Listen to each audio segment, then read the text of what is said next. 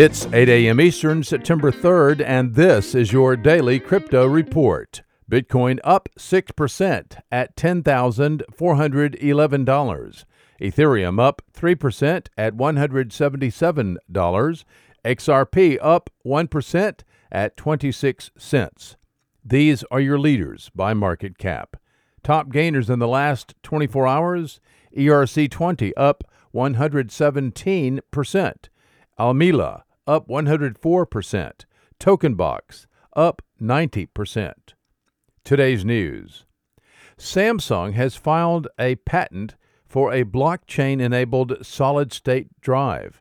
Samsung intends to use field programmable gate arrays, which are devices which can be placed between general-purpose processing devices and ASICs.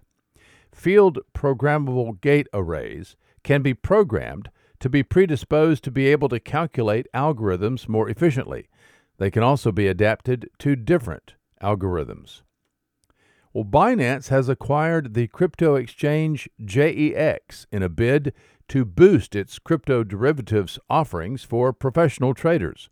JEX offers spot and derivatives trading, including options and futures in Bitcoin and Ether. In the future, the exchange will be called Binance JEX. The Securities and Exchange Commission has blocked a number of Bitcoin exchange-traded funds.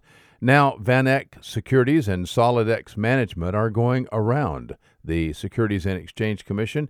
They're going to launch a Bitcoin exchange-traded fund. How? The unusual path forward is through the Rule 144A, which allows privately placed securities to be traded among, quote, qualified institutional investors, unquote, with shorter holding periods. The rule also does not require SEC registration. Trading in this Bitcoin ETF starts on Thursday.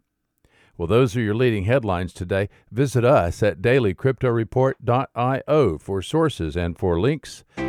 Find us on social media, add us to your Alexa flash briefing, and listen to us everywhere you podcast under Daily Crypto Report.